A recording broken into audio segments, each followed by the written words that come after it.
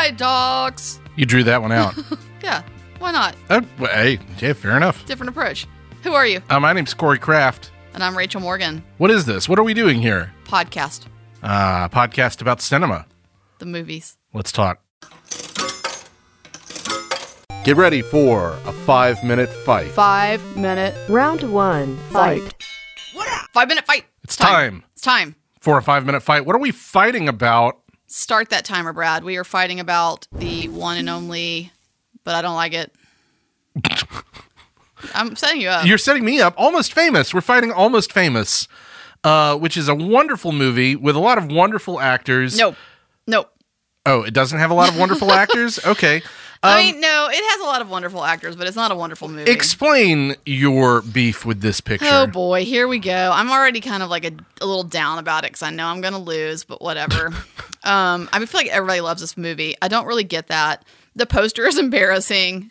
That's you're starting that's with my the out poster? the gate. I'm going to start with the poster. Strong start. Start with the poster and work backwards. The poster is embarrassing and dated and weird, and it doesn't reflect the era, which kind of actually I think it's relevant.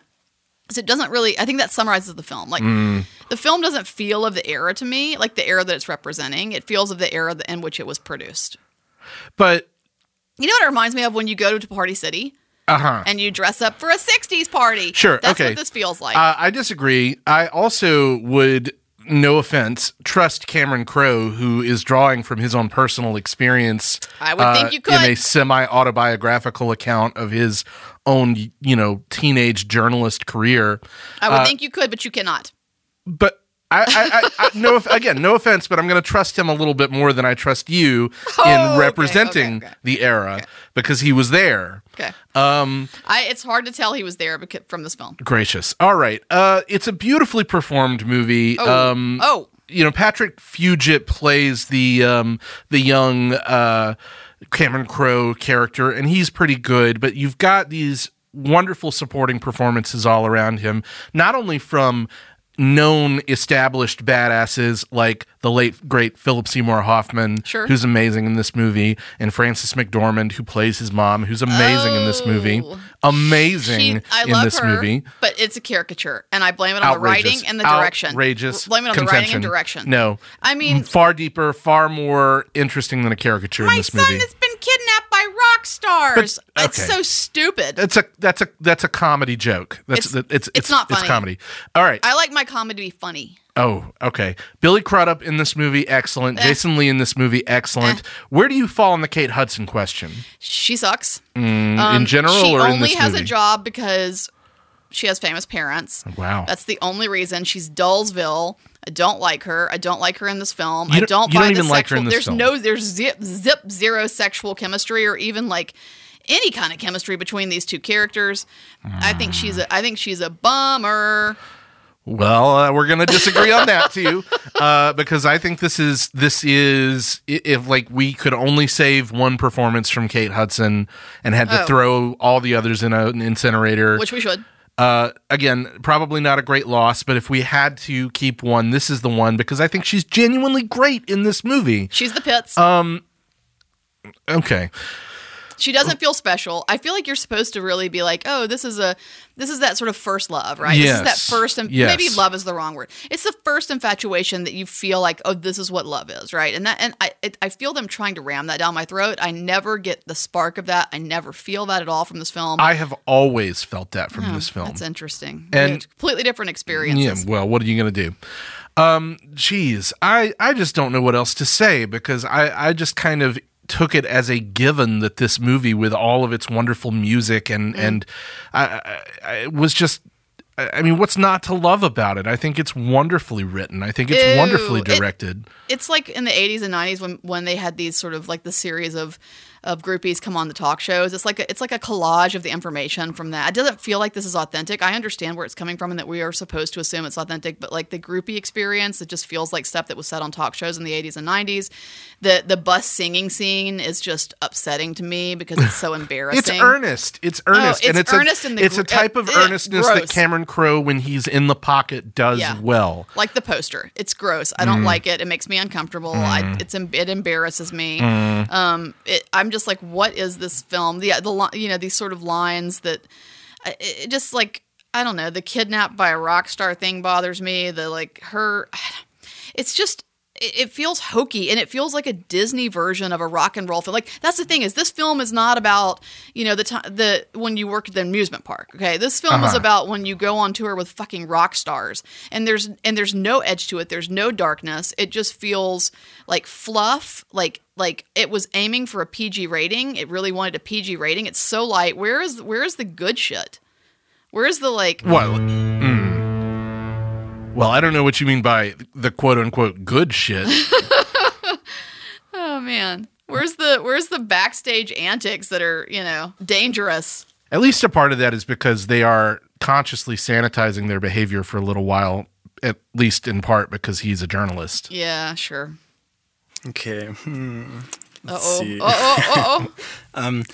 I'll just start off with saying Rachel kind of has a good point about the cheap look of the costuming that I hadn't thought about. So I'm going to say plus 100,000 points for that. It's beautifully performed. It's earnest. And I think anything with Philip Seymour Hoffman is an amazing movie on its own.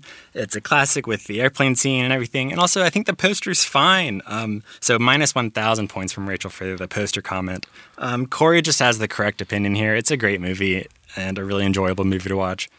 With a really cool poster. So plus 2 million points to Corey.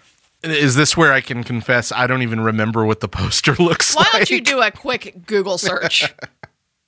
Everyone stop and do a quick Google search and then email about how I'm right. I am doing It's that. stupid. And it looks like it was designed in the 90s. It doesn't look... It doesn't... You're talking about the main image with the sunglasses? Yes, it's so stupid looking. Come to Party City. It's just Kate Hudson's face. I don't understand. Well, her face is stupid, Whatever. For over 1 million years, Rachel and Corey have talked. And now they share with you one of the greatest accomplishments of all time. Their list of the top 200 films. So this is that mini-series part of the podcast. I don't know how many it is. I mean, you know, it's not going to last forever. That's true. Okay, so that's where we are. So it's the segment of the podcast where we've been counting down our top 200 films, not 100. We're bringing you top 200. And we knocked out the last time we did this, which is a couple episodes ago, we knocked out our, our sort of the bottom 8, right? Yeah, 200 through 193. That's right. And so now I'm really bad at math, but I think we're going, 192 up to 185? That's correct. Okay, good. You want to kick us off? I will. So 192 I have, The 400 Blows. Hey, good movie. Yeah, 1959, Francois Truffaut. Good film. I'm going to be a total movie bro here, and with my number 192, I'm going with a Christopher Nolan movie. Oh, shit. The Prestige from 2006. Oh, yeah. You got to fit it in there somewhere. Got to get it in there somewhere. So my 191 then is from 2016, and that is Raw. Oh, Raw rules. Yeah, it's a good film. It's really good. That's just really coming good. out on Blu-ray for the first time, like this week or next week. I got to get that. Great film. It kind of caught me a little bit by surprise when I saw it, by the way. I wasn't expecting it to be that good. No, hell yeah. So it hit the list. Yeah, it's good. 191 for me is Robert Wise's original horror classic, The Haunting, based on Shirley Jackson's The Haunting of Hill House. A great, great movie. Nice. Well, my 190 is coming in from 2015, directed by the one and only Sean Baker, Tangerine. Hey, love that movie. It's a good one. It is a not only is it just a great film, but it shows where creativity can take you without much budget at all. So hats off. Absolutely.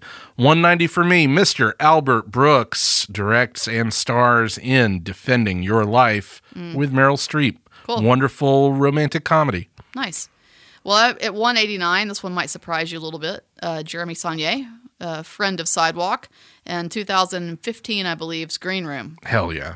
Great film. No Frickin' argument great film. And from me. Another great example of doing a whole lot with not a lot of budget. Put some actors and a couple machetes in a room and just turn on the camera. Film. That's just that's all you need.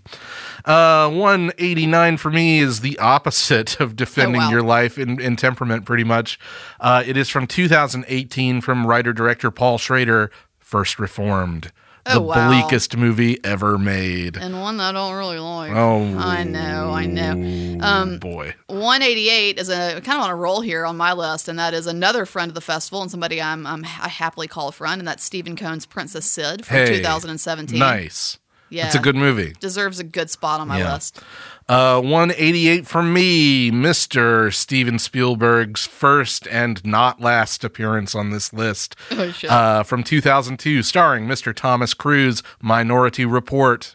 Oh, no, Corey, no. Hey, Sam, add that to the list, because we're going to be fighting about Minority Report real soon. No, Corey, no. It rules. 187, where we're getting more like what a top 200 list should look like, and that is Wes Anderson's Rushmore from 1998. Yep.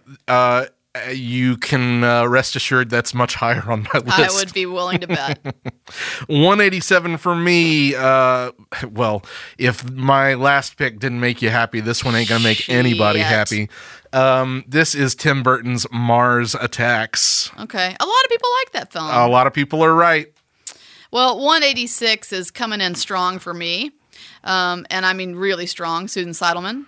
And Desperately Seeking Susan. I almost feel like this is going to crawl at some point further up my list, but I'm locking it in right now. Honestly, little surprised it's that low on your list. I know. That's what I'm getting at. But you know what? It's there. It also lives in my heart. Yeah.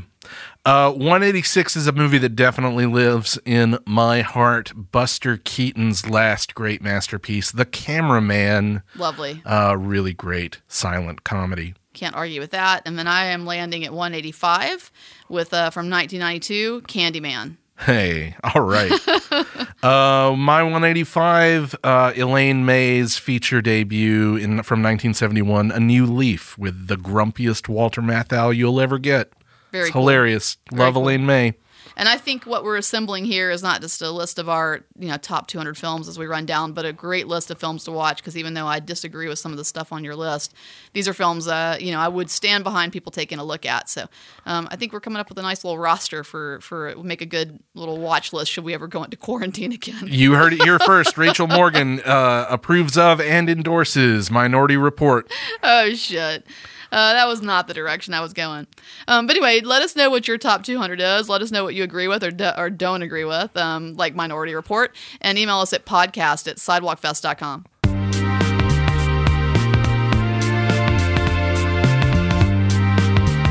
Well, thank you so much for listening to this latest episode of Side Talks. We're your own personal cinematic Rizzo and Sandy.